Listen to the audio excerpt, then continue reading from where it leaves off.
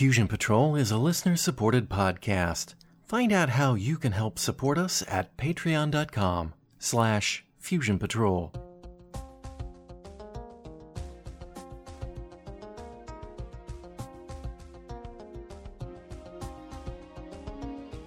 This is the Fusion Patrol podcast. Each week, we look at a different science fiction TV episode or movie and overanalyze it to within an inch of its life. Welcome to the discussion.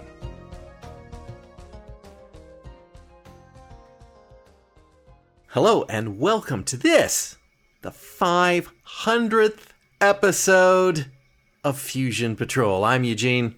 And I'm Simon.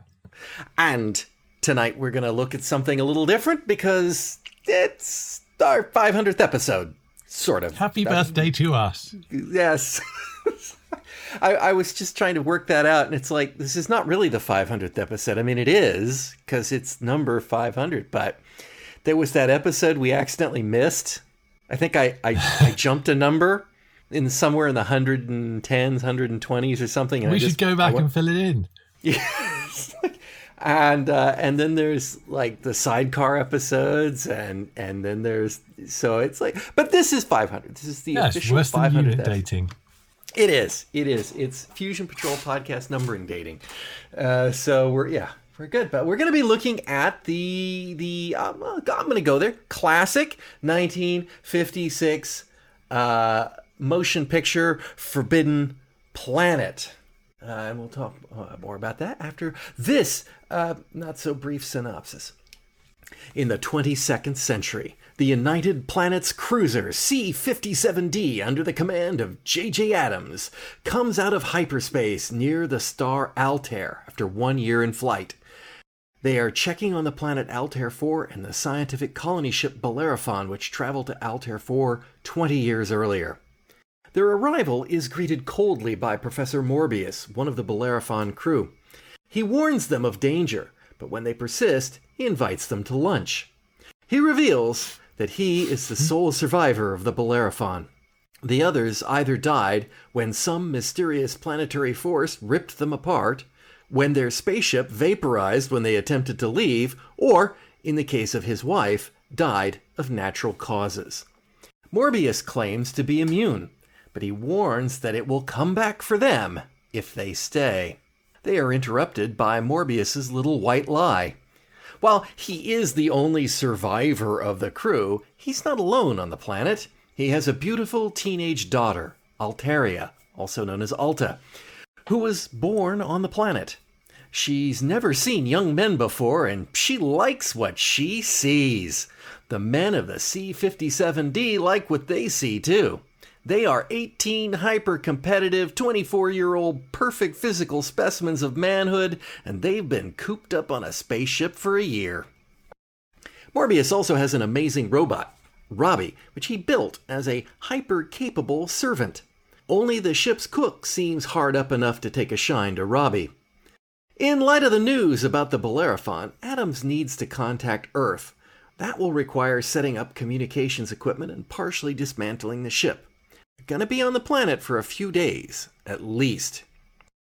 Executive Officer Lieutenant Jerry Farman sees this as an opportunity to teach Alta all about the important physical benefits of hugging and kissing. Addams breaks this up and is furious with Alta for dressing so provocatively and being a willing participant, or being unwittingly taken advantage of.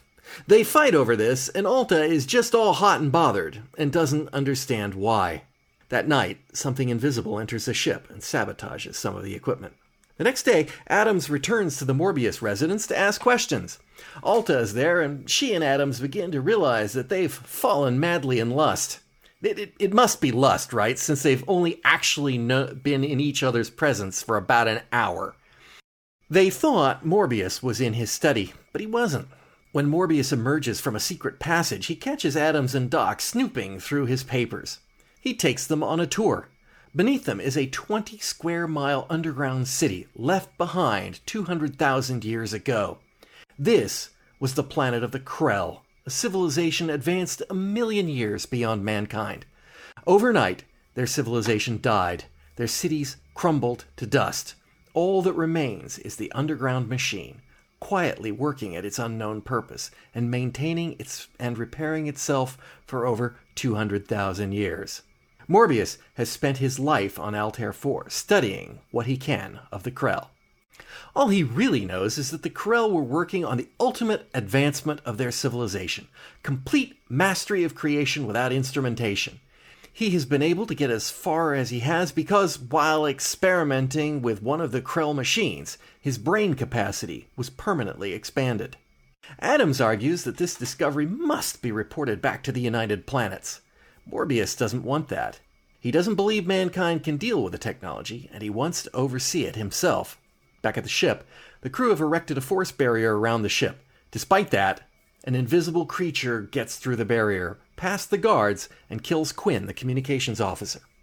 Adams and Doc were with Morbius in Alta, and the cook was getting drunk with Robbie when Quinn was killed, so they all have an alibi. The next night, the ship has the big gun set up, but something approaches. Their weapons slow it down a bit, but are effectively worthless against the invisible creature. It begins killing the crew, including Lieutenant Farman, and then, suddenly, it disappears. Back at the residence, Morbius awakes from a fitful sleep at his desk. Alta is screaming, having experienced a dream that seems to reflect the events at the ship. Adams decides to evacuate the planet and heads to collect Alta and Morbius, even if it is against his will. He and Doc also want to get a crack at that Krell brain enhancement machine. While Adams tries to convince Alta to leave, Doc sneaks off and has a go at the machine. It kills him, but not before expanding his brain and giving him clarity of what happened to the Krell. The Krell machine translates pure thought into anything, anywhere. The machine works, but what the Krell didn't realize is that they still had a primitive id in their subconscious. The subconscious monsters wiped out their entire race overnight. Morbius didn't understand that, nor did he realize that while his brain isn't strong enough to use the machine directly, his subconscious is strong enough to manifest the monster. He is the unwitting murderer of the crew of the Bellerophon and the C-57D. Confronted with the accusation by Adams and the fact that Alta has decided to leave with him, the monster is coming to kill them both. Realizing the truth of the situation, Morbius throws himself between the monster and Alta and is killed, ending the monster too. As his last act, he instructs Adams to put the Krell machine and the planet itself on self-destruct. 24 hours later and 100 million miles away, Adams, Alta, Robbie, and the remaining crew watch from the C-57D as the planet explodes like a supernova. So, Forbidden Planet. You've never seen this film before, right? I've never seen it. And I have only seen this film probably 40 years ago. So, I remembered bits of it, but I did not remember it as I should have remembered it. Right? Well, we can get to that. But anyway, so what did you think of this film? I found it very interesting. I mean, obviously, as you say, it is seen as a classic, and so it's influential, and you can see its influences in all sorts of ways, because, nothing, a lot of things in this, you think, I can't think of anything, this is 1956, I can't think of anything going that far back that was doing this stuff. Mm-hmm. This is you see this film, bits of this all over the place after this. It is. And that's what I feel bad about not remembering. I think when I watched this, it was just like, oh yeah, it's more of what I'm already steeped in. Yes. And not seeing it as the groundbreaking that it was. And looking back on it, you look at it through the various lenses of those pieces of culture that it is heavily influenced, which we're all very familiar with. I mean, the very opening shots, you look at it and you think, God, they're all standing around like it's the bridge of the Enterprise. It's basically what Star Trek would be like if the entire crew had been white and male and in grey uniforms. Yes. I have a note about that, about this crew, but yes, it does. It feels very, I mean, the United Planets instead of the United Federation of Planets. I mean, it feels like a lot of that was just pulled right from this film. This is the, the future, the crew, mankind, Earth has moved on. We've got we've got colonies, we've got this military space force, and it's not clear that they're a military in terms of being an army or an air force, right? That we're not sure what it is that they do in this. Star Trek, it's a little more explicit that they're sort of explorers, researchers, and also defense of the Federation. But in this, it's, they're checking up on some colonists. Okay, I mean that's that spaceship. There's definitely a military. There's a military structure to everything. Yes. The commander gives the orders and is in absolute control. When he says dismiss, that's what goes. And if he decides that your behaviour has been out of order, well, then you take the punishment that you're given. Mm-hmm. Absolutely. And I think that there's not an unreasonable conclusion or extrapolation that it is well-funded entities like militaries that can achieve some of these things. It certainly is a 1950s attitude before the military was, vilified after the Vietnam War. So, yeah, it's heavily influential film. And the music. That's the first electronic film score. I did to do two things really stood out about this film to me on watching it, and I guess I didn't necessarily feel that involved or gripped by the story itself, but I was still watching it and impressed by the music, because it is extraordinary, and even now I think it's quite a remarkable score in its own right, because of its distinctiveness, but also because of the way that it actually does work as a piece of music. And also the FX, the sound effects. You can't draw a line between the ship landing and the monster walking towards them, and the music itself.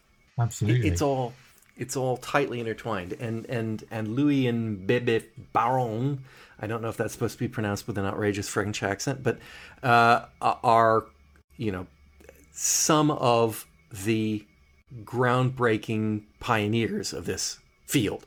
I think we have to be careful not to say that they're the absolute pioneers of it, because that's not quite right. But, they have those weird things ticked up in their Wikipedia entry, like the first electronic music recorded to magnetic tape, the first electronic film score. Those are theirs. They're not the first quote unquote electronic music. And this is basically done with ring modulators.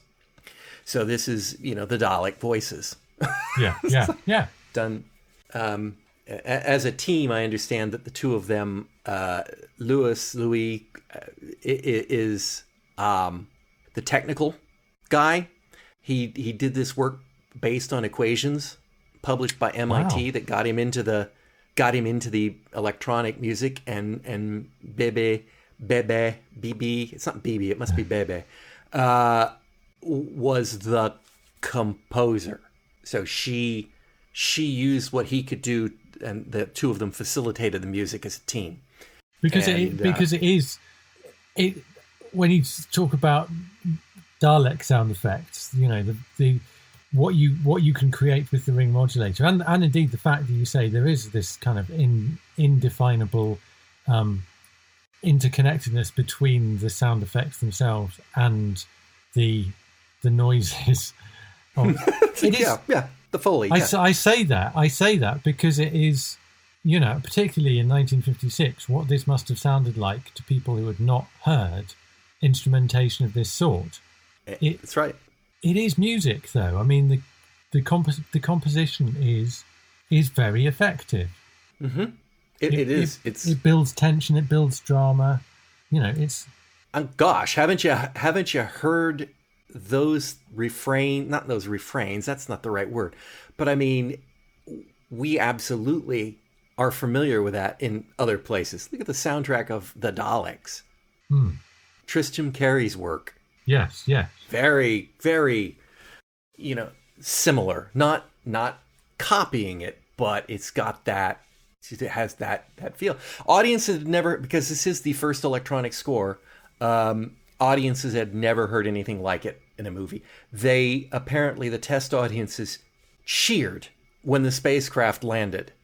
Wow. In this, because of the weird noises and the totally, this is nothing like spaceships and rockets that people were looking at in films in the 50s, right? All of them look like V2 rockets going up into space, and this is completely different. And then that, with the exception of some flying saucer craze stuff, but they had that ship has been reused over and over again. It's appeared in The Twilight Zone. It appeared in many other shows. That prop ship, it in itself is highly influential. So it's just, yeah. Anyway, I diverged from the music, but anyway, yeah, they're it just is a milestone, and I totally missed that as a kid.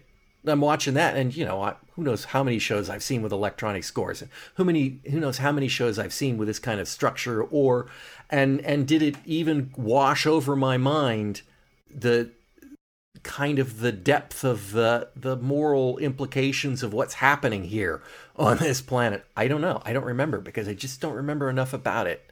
The other thing that does hang together incredibly well and complements the music, I think, and is again impressive from the point of view of, in a slightly detached way, watching this film and admiring this film, is the way in which the special effects, which are really, really effective, are combined with each other and with the kind of matte paintings and the set design and so forth. It feels like not only has some money been spent on this, but it's been spent in a very effective way. What you are seeing, what it's been spent on is what you are seeing right there on the screen. For example, in the way that the id monster breaks through, or is trying to break through, the electronic barrier there, and the way in which all of that is animated, you see exactly the right amount. We've talked before about how when you show a monster, you risk your special effects really spoiling the illusion, and so you need to be showing less rather than more. What they do here is they show the monster is invisible for most of the film, which is obviously a very clever way of avoiding that. But at some point, it does start to feel like you need to actually have an idea of what it is they're facing, and a more substantial idea than a blaster cast of its big toe. And so showing the effect of those electric, I don't know what you call them, but the sparks, the arcs, whatever it is, running around the outline of and animating this monster was absolutely true. I mean, it's by no means the only impressive special effect on this film. I mean, right from seeing the cart gliding through the dust on the planet, and as you say, the landing of the saucer. But I think that in particular stood out to me as a remarkable, or where the molten doorway, where the monster is breaking through the molten doorway. I thought that was fabulously done. You said something earlier, and I want to echo it, because it kind of fits the theme of my notes, and that is kind of from the plot of this, the story of this. It's kind of but it is such a fabulous piece of work, world building, that it is fascinating. Just I think I could spend 2 hours just kind of wandering around this world on film and enjoy it.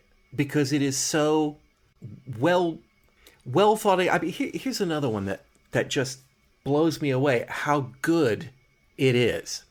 Yes, the outline of the monster is fantastic. I think that's probably what the Walt Disney animator got credit for in the opening credits.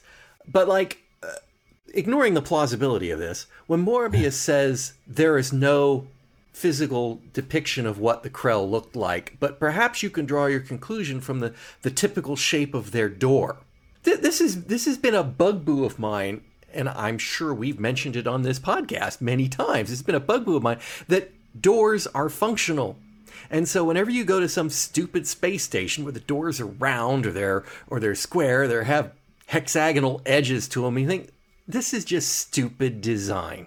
This is just a designer going, I don't want my door to look normal, so I'm going to make it look dumb, is what it looks. Here, not only does it work, but it fills your imagination when he mentions that line. It's like, think about it. Here's what their doors look like. What do they look like? I mean, we know a door doesn't look like a human-shaped cutout. So a door does not look like us, but at the same time, it does sort of reflect our general body pattern. So what must they look like? Yeah. It tells you kind of with bipeds, we're less than 8 foot, more than 3 foot, all that. Yeah. And taller than we are, wider. And it's fascinating. And there's a piece they don't even bring to your attention. The benches in the lab are weird looking. They're like a single bench with two backs. Mm-hmm. They're low and they kind of they kind of look like a park bench if a park bench had two chair backs on it instead of a bench back. And is that an anatomical concession to the shape of the creature? I don't know. I need to take a closer look at that, because obviously there's the fact that he mentions that the headset is not designed for a human cranium. Right, on that same set, that same console, there's a chair. You get a good look at it when they first go into the lab, and over there on the left, and it's just like, that is a weird looking bench. Why is that a weird looking bench? And yeah, the head thing, the mention that Morbius says about it was working this. I wish I had multiple arms, and suddenly you're now picturing the Krell as these sort of wide, short, squat, multi-armed creatures, and yet we never get to. It's brilliant. And the creature itself, what's that supposed to look like? I mean, at the end of this film, we learn that that's not a Krell thing. That's a Morbius thing. Yeah. Is that Morbius putting his thought of what a Krell might look like in projection, or is that something that the machine has manifested based on its, this planet? These are what things on this planet look like. He wants a monster. Here's a monster. Because it is kind of, it's much bigger than those doors, but it is kind of, wider and then tall. It's more of a triangular shape than we are. I thought it was completely fantastical in the sense that it didn't necessarily have any grounding in either Altair or the Krell. It was just something from the depths of Morbius's psyche, because the plaster cast of the foot. They say this is completely impractical and nothing would ever evolve like this. Yeah. No, I get that it's not supposed to represent a thing, and it is a manifestation of the mind. It's just, you could kind of picture that if Morbius has spent 20 years looking at all this stuff, he's bound to have an idea in his head what he might think a Krell looks like. And I could sort of remember, he did say that he thought it was some sort of planetary force. So he is equating this monster with something the planet spit forth. So I could totally see that being, like a blind man describing an elephant. And then if he could manifest it, that's what it would look like. I love it. I love the whole thing. And another thing I love about this film, absolutely love about this film, one of my favorite ideas in science fiction is space archaeology. Human archaeology, I don't care about. Paleontology, yeah, but I've never been bothered by archaeology. But the first time the concept of you go to a planet and instead of meeting aliens, you find their ruins, yeah, and draw from that. Just I don't know. The idea itself just absolutely entrances me, and so I am extremely mad at the end of this film that it is destroyed. You know, that is just Vandalism. like somebody. Yeah, it's like somebody blowing up some ancient relic. I don't care for archaeology. Don't get me wrong. I don't dislike it. You know, when people destroy ancient relics, that irritates the heck out of me. But at the same time, I never had any desire to do archaeology. But you know, I'm not Indiana Jones and never wanted to be. But it, yeah, I was angry. I was angry at that at the end, and I think it was done correctly. Morbius's arrogance is still, no, mankind can't have this, and now we can see with good reason. But you know, would Adams have agreed? I don't think so. He doesn't tell Adams what he's done until after he's done it. No. So, and by the way, you just threw the self-destruct switch. Now get out. I really like the setup of this film. The plot is just, you know, if you took out the horrifically sexist 1950s plot line and left it with just the monster stalking the ship, it would be, you know, that's still not much of a plot. But maybe very much on par with a lot of films of that era, where you land somewhere and each night something comes back and kills you until you finally destroy it, and it's elevated by the fact that it is really man versus man here, not man versus monster, and we don't realize it. But yeah, I think there's plenty in the core plot itself. And some of the dialogue I thought was excellent. So I guess the thing that made it less engaging was the characters, probably. Yeah. And the fact that I found it, I mean, for a start, I found it very difficult to tell any of the crew members apart. They all those white men look alike. Exactly, yeah. exactly so. I couldn't even tell Commander Drebin from all the rest of them for ages and ages. And then when I figured out, I said to myself, surely that can't be Leslie Nielsen. Mm-hmm. And I obviously replied to myself, it is Leslie Nielsen, and don't call him Shirley. Yeah. It's like, yeah, no, that Leslie Nielsen was a straight actor prior to Airplane. But not just that, leading man contracts. Yeah. Straight, square-jawed, utterly anonymous actor in amongst all of these kind of square-jawed. You know, you could tell Cookie was Cookie because he was wearing an apron. The rest of them, they all had their hair slicked back in the same way. You know, but now wait a minute. I maybe this is the difference between an American and a Brit, but all of those actors are pretty well known.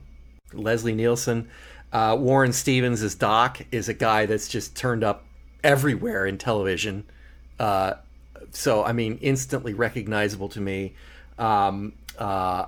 Jack Kelly, who was Farman, is probably the most unrecognizable of the bunch to me, but he's also been all over the place. Was a star of Maverick at one point, along with James Garner and Roger Moore.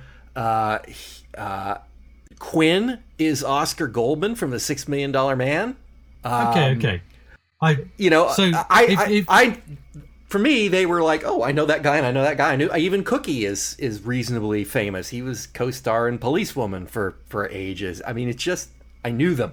So, if you set aside their physical characteristics and the fact that their uniform doesn't exactly help with this, it's not just the apron that sets Cookie apart. Cookie is a caricature, you know, the comedy relief, yeah. Yeah. At least that gives you something to hang on him in the sense of who the hell is he? So tell me what any characteristic of any of the other characters is. Well, Farman obviously is an exploitive bastard. Doc Making is him an different interesting. from the others from. Well, yeah. No, I get your point. They're very generic. I guess they're very generic. Yes. All right. I'll go along with that, and I am disappointed in that. So, for example, Doc is a fascinating character in a way. He does things in this story that give him a little bit more character than the others. And yet at the same time, it's weird. I mean, starting with practically his first line, the Lord sure does make some beautiful planets. He's the guy that's standing there going, boy, you could really get used to these skies. And he's clearly got the wonder about this, and at the same time he's attributing it to God, which is ridiculous in this case, but that's 16.73 light years from Earth. And he also does things that are never explained in this film. So for example, when Morbius is explaining to Adams about the machine that has the sum total of Krell knowledge on it, which I find it hard to believe it doesn't have medical and anatomical diagrams in it, but it's the sum total of Krell knowledge. Okay. They just left medicine out. When he's talking about that, Adams is like, well, this is just... and Doc just basically says, oh, what is this over here, Morbius? Show me this machine. And it's like, why did he derail the captain on that thought? Or the commander on that thought? Yes, I've forgotten that. And he's incredibly quick on the uptake when the captain comes back. Well, there's been a complication, or there's been a new development. I don't know, it complicates things.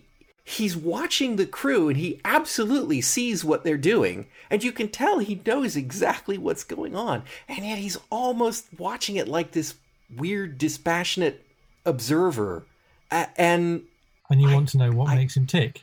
Yes, I do. Him?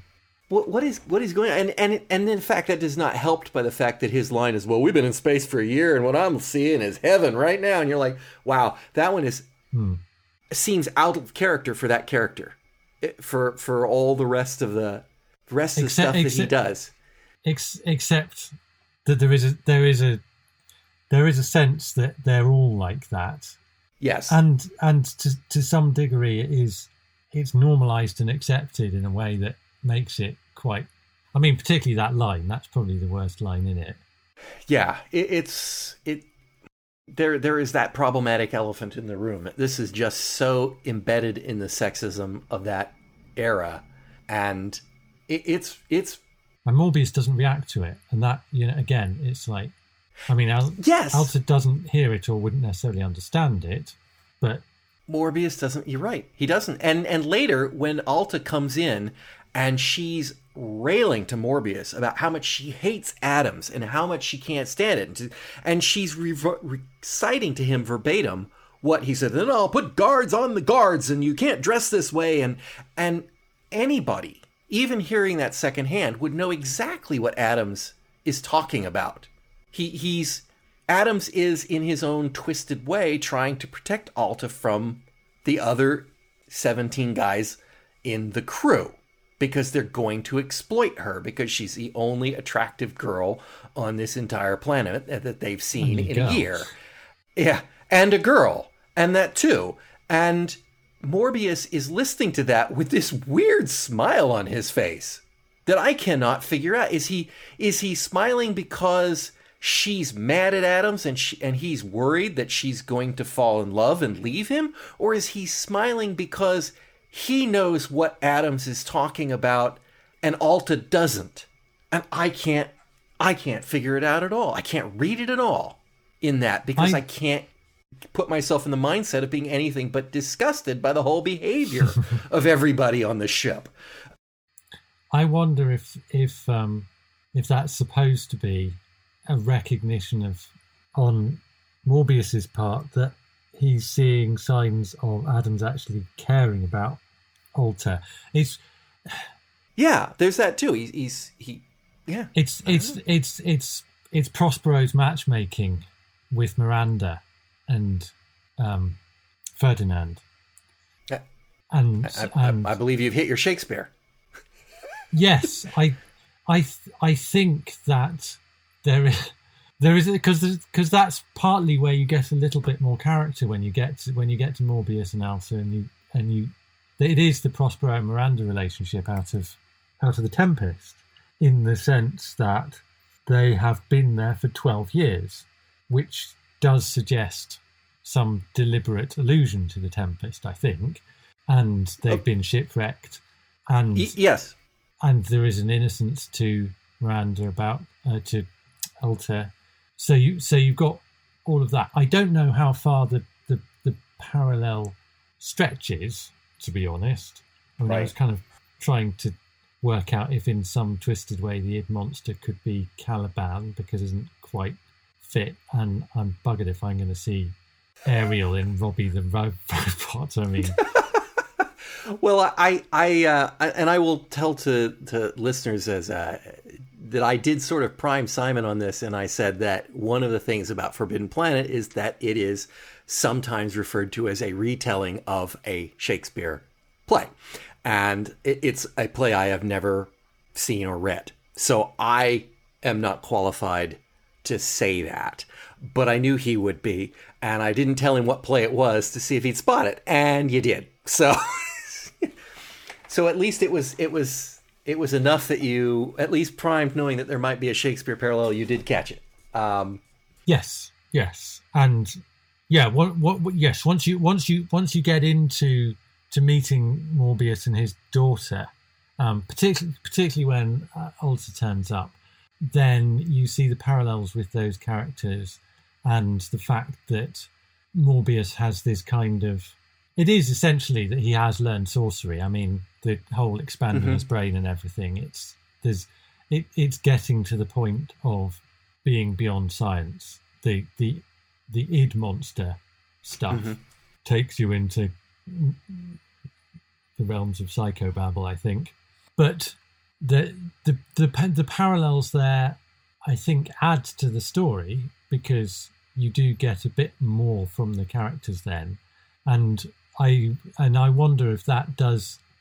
I wonder if it does inform the way that I then see some of those scenes, like the one you were alluding to, where the two of them are discussing Adams, and I can maybe see something in Morbius's reaction to that makes more sense because of it.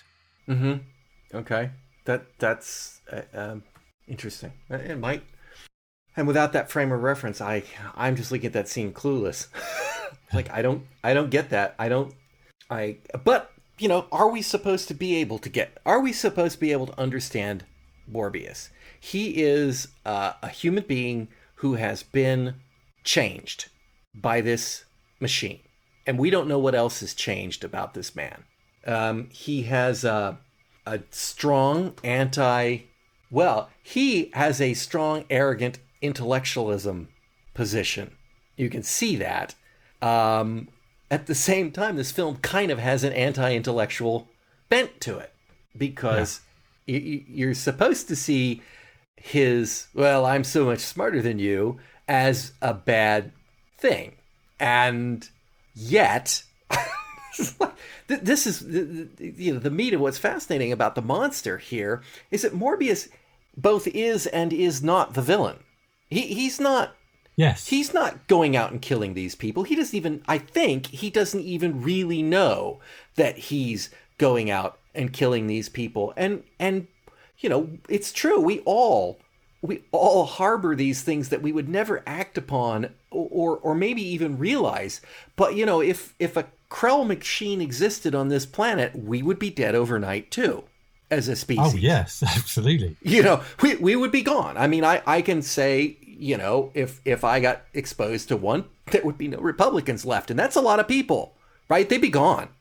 And that's just because of the way I feel right now about what's going on in American politics. But I would never, ever, ever act on something like that. But if I was asleep and a machine picked up my disgust and hatred, it sure would be a problem. And by that same token, if somebody else on the opposite end got it, I'd be gone too. So yeah, no, the whole race would be gone in no time. We would be blah.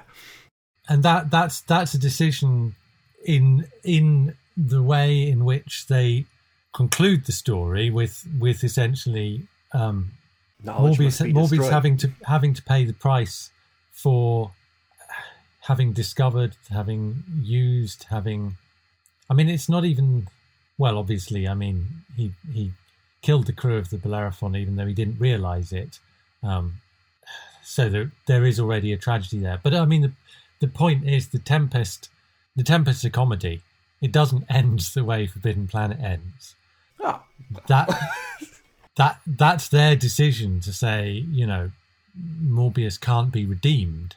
Mm-hmm. And neither can the Krell technology, So, because they have to destroy it. And I think that it's so weird that you would take a show that is about the advancements that man has made, the hyperspace, the spacecrafts, the United Planets, and exploring new worlds. All of that is mankind building up his knowledge and his technology and his expanding. And yet, go too far, play God, literally, and that's too much. You got to die. It's somewhere on the Frankenstein scale again. And I don't know where you draw the line. When you get into the situation Morbius was in, where he's discovered something, the kind of knowledge that could completely change the future of his race, and he thinks it might destroy them to have, even though he doesn't know everything that's going, he might destroy them to have it. At the same time, he can see that it could massively deprive them, the future of mankind with some of the technology that has there, some of the advances.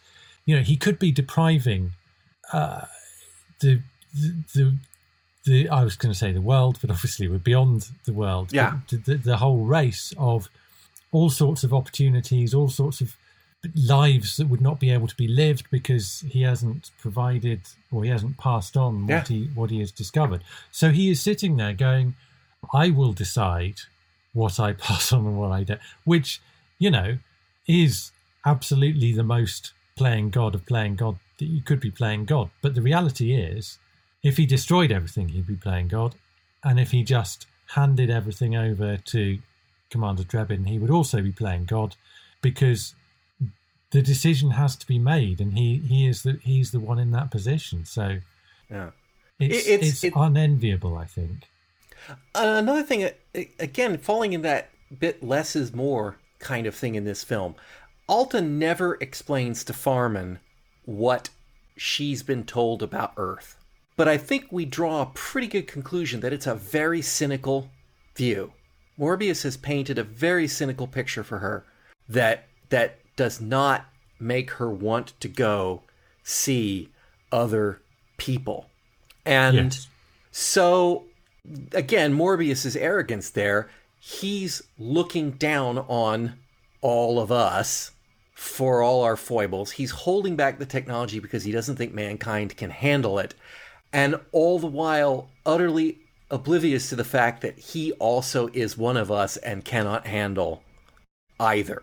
I don't want to say it's a good message, but it is a lot deeper than 99% of the science fiction films of the 1950s right there.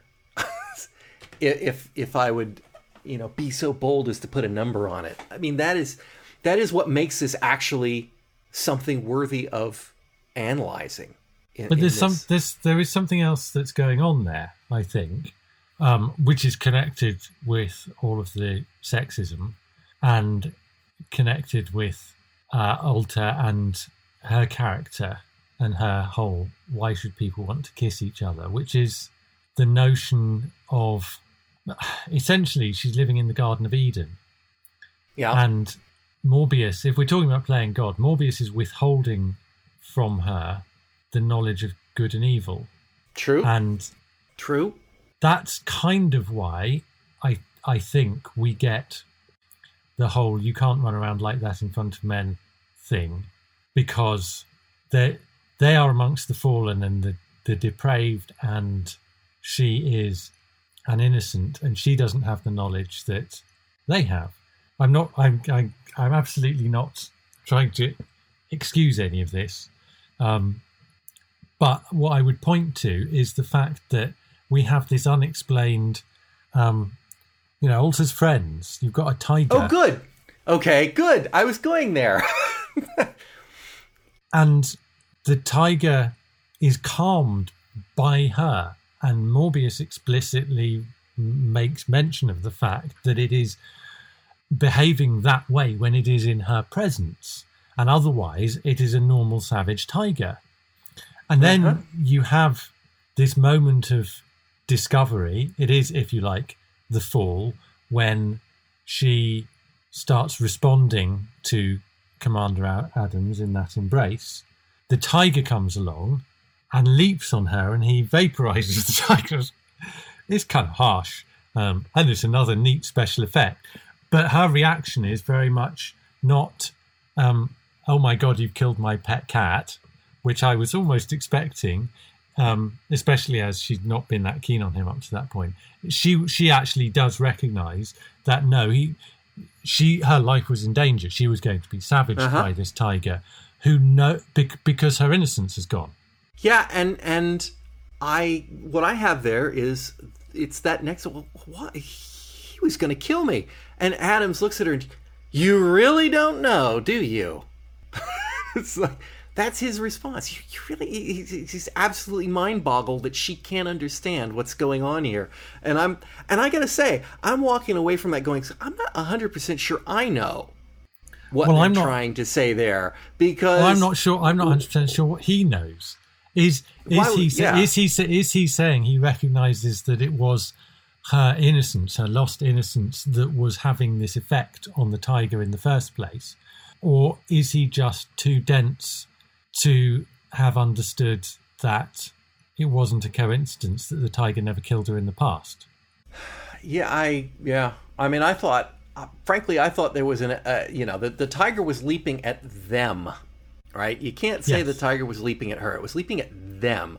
My thought when the tiger was going it was that it was trying to protect her, that it was going for Commander Drebin, and that it was jealousy. Okay. I can see right? that. But you're right.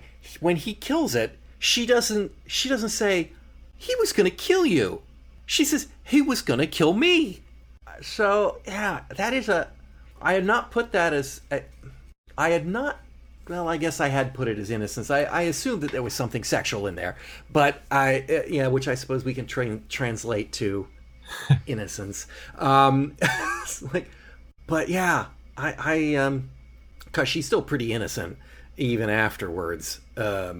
Yes, foolishly. So it's like, but it is. I guess it is that moment where the path of innocence is lost. Although I would argue that started when she had Robbie making a new dress for her. Yes, but it's like Eve realizing she's naked. Yeah. Which, Drebin's the one that told her. So he is the one that brought, darn it. I wish you hadn't started that. Now I'm going to call him Drebin for the rest of the time. He's the one that brought the knowledge. But yes. That you're naked. I mean, yes. Although the fact that she doesn't understand why it is a problem. And to be honest, she shouldn't. I mean, that her perspective is not naivety. It's the correct response, whether it comes out of naivety or not. It's the correct response in the sense of, why the hell should she have to dress any way other than the way that she likes because of whatever it is that his men are thinking about? Right. Oh yeah, no, that's extremely that is extremely an offensive concept. It's like, what's wrong with you're my going to bring claim? it on? You're going to bring this on yourself. My men are going to rape you because you dress like that. I mean, that is, again, I mean, there are a couple of slightly strange things about it. One is the fact that, okay, so it's the 22nd century or 23rd century or wherever the hell we are, and 22nd. We don't appear to have women astronauts yet, and except Morbius's wife. The colonists. Well, Yes. these guys are in the military.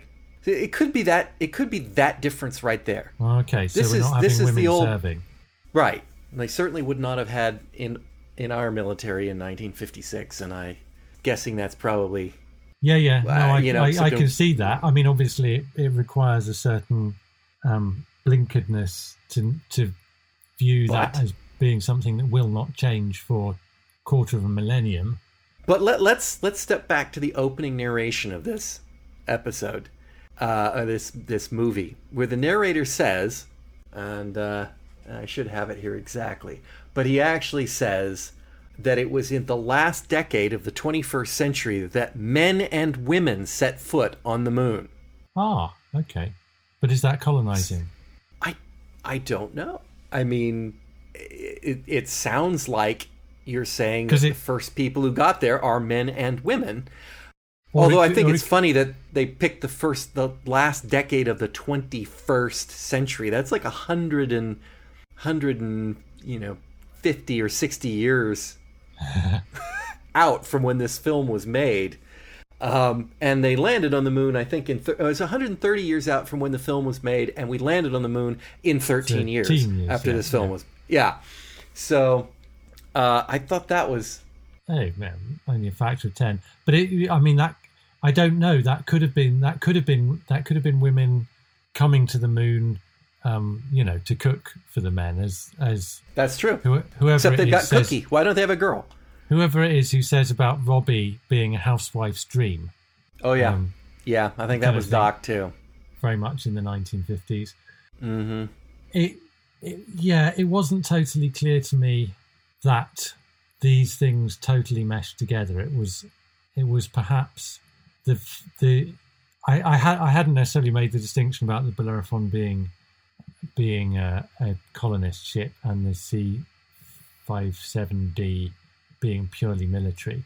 I just thought maybe they needed to have some way of Morbius's wife being on Altair, and so they had. I believe they called had it a scientific colony ship. Okay. So I guess the rules may be different, but it just seemed to me that if you could have had women crewing one of the ships, then you might have had women on the other. Now maybe this just happened to be an all-male ship, but does that really mean that the men were completely out of control? I mean, I am seriously worried about the trip home on that ship. Well, yeah, because it's at least a year, and Doc's dead, so I don't know if they have any birth control on that ship, but it's privacy, or anything of that nature. And she says, "What's wrong with my clothes? I designed them myself." I think you picked another one. Yeah, okay. Which I liked. I liked that. Obviously, it was convenient for the filmmakers that she happened to design all her clothes as extremely short mini skirts, which apparently led to the film being banned in Spain until 1967. So less fortunate for the Spanish. Yeah. And actually, Helen Rose designed them, but in the film, within the story, the way in which she designed her clothes appears to be telling she asked Robbie to make them. Yeah. Like, yes, I thought that was a huge gaffe in the story, because she goes to all that effort to say, I designed all these myself, and then we see her, oh no, Robbie, I just want it to be and then cover and things, and then radiation proof. No, just eye proof. Okay, fine, I'll rip that up for you. And then Robbie does a nice job. Yes, yeah, no, he good on you, Robbie. He or Helen Rose, they do a fine job. I mean, yes, and I like Anne Francis in this, and she is, I can understand. She's about why 25 when she filmed this. She is a little older than I think the character, and it's about a year after she was in Bad Day at Black Rock, where she inspires one of my favourite westerns, and she inspires one of the best lines in the film, where Robert Ryan says, "She must have strained every muscle in her head to get that stupid." Oh, that is a good one. Bad Day at Black Rock. Is that a Spencer Tracy film? Oh yeah. He's a Okay. Okay, one-armed man right. riding into town in a sort of western come noir. It's well worth. Yeah, he's in a Jeep, as I recall. So it's not western, as in old There West, is right? There is a Jeep in it, but it's it's modern. It's 50s. It's modern. setting, It's contemporary. Yeah. I think he Yeah. arrives on a train, just like what's his name in High Noon? But yeah. Gary Mitchell. Glenn Ford. No, never mind. It'll Robert Mitchum. No, I don't not remember. Robert Mitchum. It's Gary Cooper. Cooper. There we go. Yes. Yeah. So let's group Robbie and the cook kind of together here a little bit. But I'll talk a little bit about Drinking Robbie. buddies. Well, yeah. Now, one of the things that films of this era, and particularly films a little bit older than this, would be very, very guilty of, is to have Cook be a person of color and the comic relief character. And also the butler would likely be a person of color. Or in the rare circumstances, they might be the traditional stiff upper lip British butler. But a lot of times they would not be. And they're also usually used for comic relief, which is another terrible facet of these old films, is that they'll bring these characters in and then they will be comedy stupid, comedy uneducated, comedy whatever it happens to be. Cook fits that role perfectly, except that he's a white guy. And I don't understand. Is he supposed to be one of those hyper perfect specimens that Adams is talking about, or do they have a different selection criteria for the cook? Well, it's like he's young. He's obviously fit. He's also a bit of a white boy and has a drink problem. Yes, I guess their screening program is not perfect. With that one bottle of bourbon. What? I love the fact that Robbie produced whatever it was, 60 gallons, but put it all into the tiny little half-pint glass bottles. What was he going to do with those bottles? What would he do with 60 gallons? I mean, was he going to sneak it on the ship? How was he? I don't even begin to get that. And I am deeply disturbed by his first question of Robbie is it male or female? It's like, why do you care? What a it's like the implications there are just all wrong. They're just all wrong. And he's the one that goes off and gets drunk with a robot. We don't see what's going on with those two. I don't. I do like the initial exchange he has, where it's the way he approaches him. That dialogue is very much along the lines of he's approaching Robbie as, a local character, and he's trying to score some alcohol off him. That's basically what it is. I mean, it wouldn't be alcohol. The real stuff. Yeah. Where can a man get a bit of, round it? And the next thing he'll be knowing, he'll be asking is, where do I find a bit of fun, in this town? Well, clearly a pool parlor, because my favorite line from Cook is, "Another new planet. No beer, women, or pool parlors. Nothing to do but throw rocks at tin cans, and you have to bring your own tin can." Yeah. No, I did say I like the dialogue.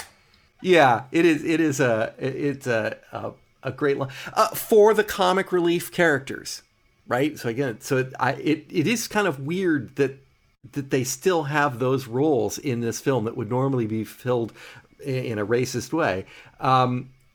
But for the roles, I thought they actually did reasonably well. I mean, come on. When Robbie goes, "Oxygen, I rarely use it myself," promotes Russ. Yeah. Just like, it's like, okay, we're dealing with a next level robot here. I know. I want to hear him getting into a contest with Siri, because I reckon he could throw some next level shade at her. Oh yeah. And of course, what is his line about? What kept you? This is another one that cracks me up about movies. The distortion of reality in movies. If I'm in a room and I push a bell to get a servant there, and if the door doesn't open instantly, the person's going to go, "What took you so long?" It's like, well, they actually have to walk. They're probably not waiting outside the door listening. So she only rings, I don't know, maybe 30 seconds before Robbie comes in after she rings the bell. And it's like, "What took you so long?" "Excuse me, I was giving myself an oil job." Yeah. Which I'm sure that as a kid, when I heard it, I thought that's funny because cars get oil jobs and he's a machine, and not as an old man and look at it and go, oh dear. Oh dear. It's like, oh dear. That could be something else altogether. The robot cost $125,000. That's well over $1 million today, and it was the most expensive part of the budget, I believe. It was also the most expensive movie prop ever built to date. Wow! At that point, it was designed by a guy named Robert Kanosta, and he also designed the robot from Lost in Space, which explains why they look similar in some ways. The robot was obviously so expensive that you will see him pop up all over the place. He's been in The Twilight Zone. He's been in Lost in Space. He's been in... I can't even name the things he's been in. He's been in dozens of other shows, usually as a walk-in for the advancement of technology. Even had another film he was starring in The Invisible Boy. It's nothing like the robots that were built at the time. And I don't mean real robots, I mean movie robots, which kind of had that tin can look, more straight sides, because that's what it fit a guy in the thing. And I thought it was interesting that they put in... Nowadays, if you see a robot in a science fiction show and they talk about, that could be a terrible weapon, and the person will explain, "Oh, no, not my robot," they'll always basically go, "He's been programmed with Asimov's three laws of robotics." This robot's obviously been programmed with them, but they don't mention them.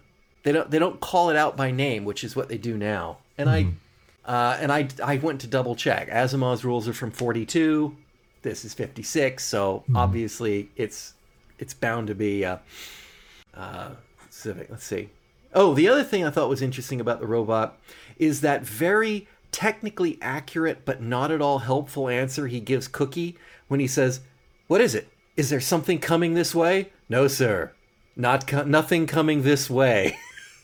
But he obviously knows that the monster is heading towards the ship because he picks it up and detects it, just like he does later on in the film when it's heading to the house.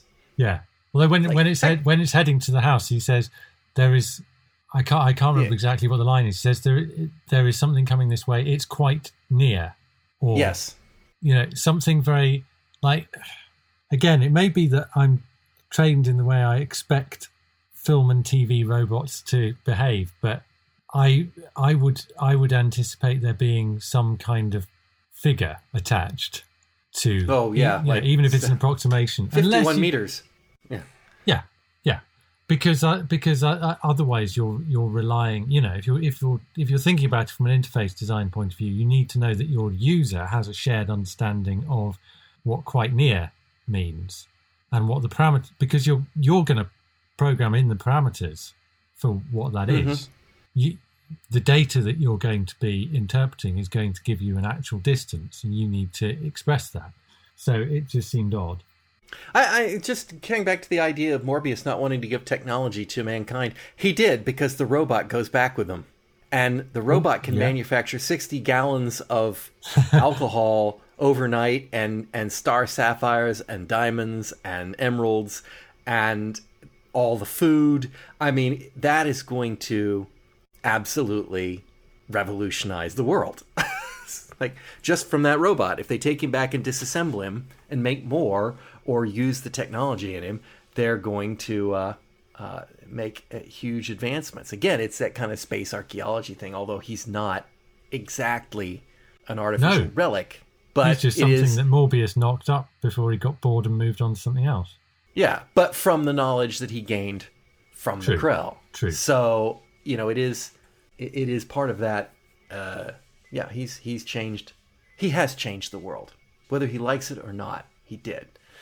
Another nice touch of things that they don't mention explicitly and yet obviously is in there is the fact that Cookie doesn't get a hangover. And he mentions he doesn't get a hangover, but nowhere does anyone trot out the whole, well, obviously he extracted the toxins that cause hangovers in alcohol when he synthesized it. It's the implication of it, but they don't say it. And I love a film that throws out stuff like that and doesn't have to beat you over the head with it, with what you're supposed to conclude out of that. Let's see. Leslie Nielsen is a Canadian, which explains why he actually calls Farman Lieutenant. Oh yes, at one of course. Point. I wouldn't have noticed that. What with it being correct, but yeah. I don't see how anybody can look at the spelling of lieutenant and get an F out of that. I just don't see it. But you might say the same thing about Loughborough. Well, I probably would. But anyway, he is legally deaf. Is he? Yes. Mm. Yes. Since before he was doing acting. Yeah, he wore a hearing aid most of his life. They're always quick to point out he was legally deaf. Obviously, he could hear, but it's like being legally blind. You can see just so badly that you might as well not. And so I had never heard that before. I was just doing a little look up here because I was kind of curious about, we all know Leslie Nielsen from Airplane On. That's really where he found his groove over the years. But he had a career prior to that playing the square-jawed, straight-laced kind of guy, and that's one of the reasons they picked him for Airplane. They picked actors who had a reputation as being Robert Stack and Peter Graves and all those guys that were. So they oh gosh, I can't think of his name. Lloyd Bridges, the most famous one of the bunch, Lloyd Bridges. So yeah, that was let's see. Walter Pidgeon, famous actor of the age, well over 100 films on his list. I think genre people would know him apart from Forbidden Planet as the most famous science fiction thing. Is he was Admiral Nelson in the original Voyage to the Bottom of the Sea. Let's see. Got some notes here about the FX and the props. We've already talked about the ship. I liked the sets. I mean, the fact that they're just rocks strewn around on the ground too. Just they clearly just went out to a gravel pit and grabbed some bigger rocks and chucked them around. It works. I was, we already talked about the matte paintings. They're nice. I think it did really well that they sat down as part of that world building and they took a moment to get off the ship and look at it. Go, look at that color of that sky, or the guys talking about the moons and stuff. It real. It makes that feel real. It did not make it feel real when they had animals from Earth on there. And there are two things about it that bugged me. I mean, he explains it later on, right? Oh, well, they went to Earth and they picked up animals from Earth, and that's why there are animals from Earth here. But what bugs me most about it is that there are A, only animals from Earth, and B, neither Doc nor Farman nor Adams say anything at all about it. There is absolutely no scientific curiosity at all that there's tigers and deer on this planet until much later on when he says they went to Earth and brought back specimens, and suddenly they're like, oh, that explains it. It's like, nah, surely you would have commented on it at the moment. How could there be a tiger here? It's like, that looks just like a tiger back home. It is a tiger from back home. But of course, he hadn't explained that the Krell even existed at that point in the film, so he couldn't reveal that. The Invisible Monster we talked about is amazingly effective, and not giving away too much, as you say. The Krell machine, did that wash over you with a sense of nostalgia in any way, shape, or form? No. I didn't look up the references to it, but the Krell machine is both regularly reused the special effects for it, like, for example, in another TV series I'm sure you've not seen, The Time Tunnel. But they use that a lot. And then it's also paid homage to many times over. In, for example, Babylon 5, there is ultimately a planet that is basically Altair 4. It's a planet where the civilization died out and they left behind they call the Great Machine. And when they go down inside of it, it is not reused these effects. It is redone. But I mean, it's the Krell machine. You know, it is so influential in the language of science fiction that it has been reused in various ways or reimagined in various ways throughout the story. The Krell music obviously sounds just like the soundtrack of the film, which you know, all right, fair enough. It was interesting that he found Krell music but no Krell pictures. Let's see, what else did we have that was... did Morbius know what the machine was for? I'm not sure he did. So, he says that they were working towards a world without instrumentation. That's a kind of a vague idea. So we can accomplish whatever we want to do without machines, I guess. Which would be, I guess, godlike power. So we know he knows that much, that they're working on something that would free them of their machines. But when Doc or Adams asks him what the machine was for when they're touring it, he basically changes the subject. In much the same way that Doc changes the subject when Adams starts talking about how amazing the information is that's on there. There is that sort of... and I couldn't tell, is he not wanting to reveal what it is? Or is he embarrassed to admit he doesn't know what it is? Because I can see both being perfectly in character with this intellectual snob, right? That's probably a huge embarrassment to him if he doesn't know what this machine actually does, especially after 20 years on the planet. So I don't know. That was another one that was... Let's see. I think we probably skipped my entire section of notes on the casual and not so casual sexism in this episode. Part to say that, needless to say, this is another episode of two old white men talking about topics that we're uncomfortable with. It's just you can't give it a pass, and yet you can't say it wasn't what was considered acceptable at the time and enough for them, which is exactly the kind of things that perpetuates this. I would be interested to see this film remade.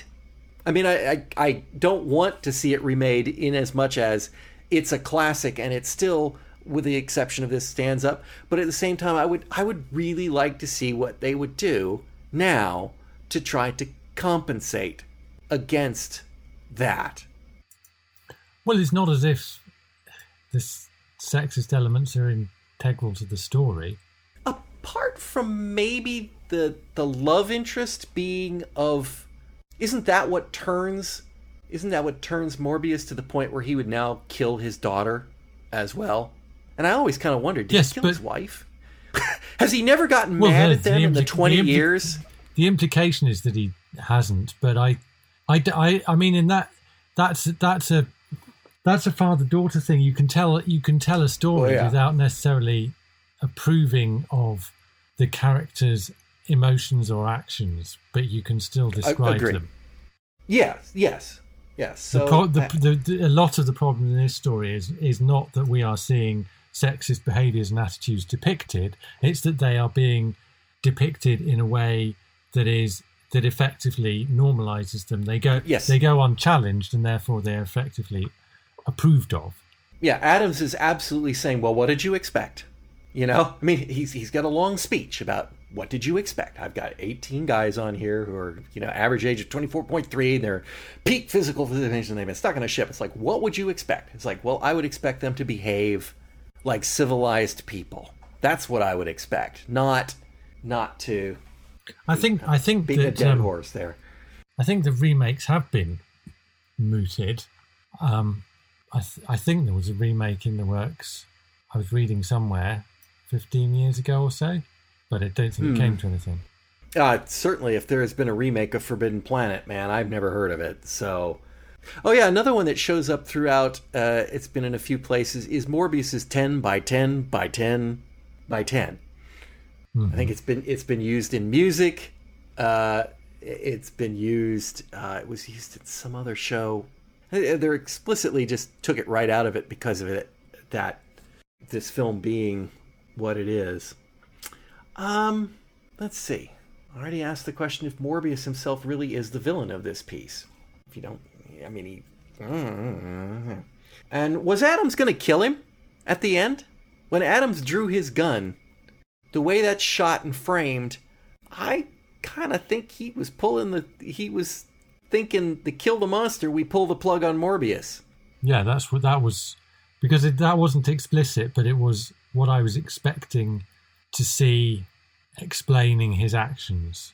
That one way or another, he would have to explain why he pulled the gun, or if he killed Morbius, we would see the monster disappear. And I thought that was where we were going with it. And as you say, instead, it's unexplained. And I'm not sure exactly what happened to Morbius. I mean, I put it down there. He said he threw himself between the monster and Alta, which he did. But he's also shouting, I renounce you, or I deny you, or something like that. That he's trying to... He sounds like he's trying to intellectualize. Yeah. Again, it's like, no, my mind can overcome the id. Well, no, we already know it can't. But, you know, he's still thinking that.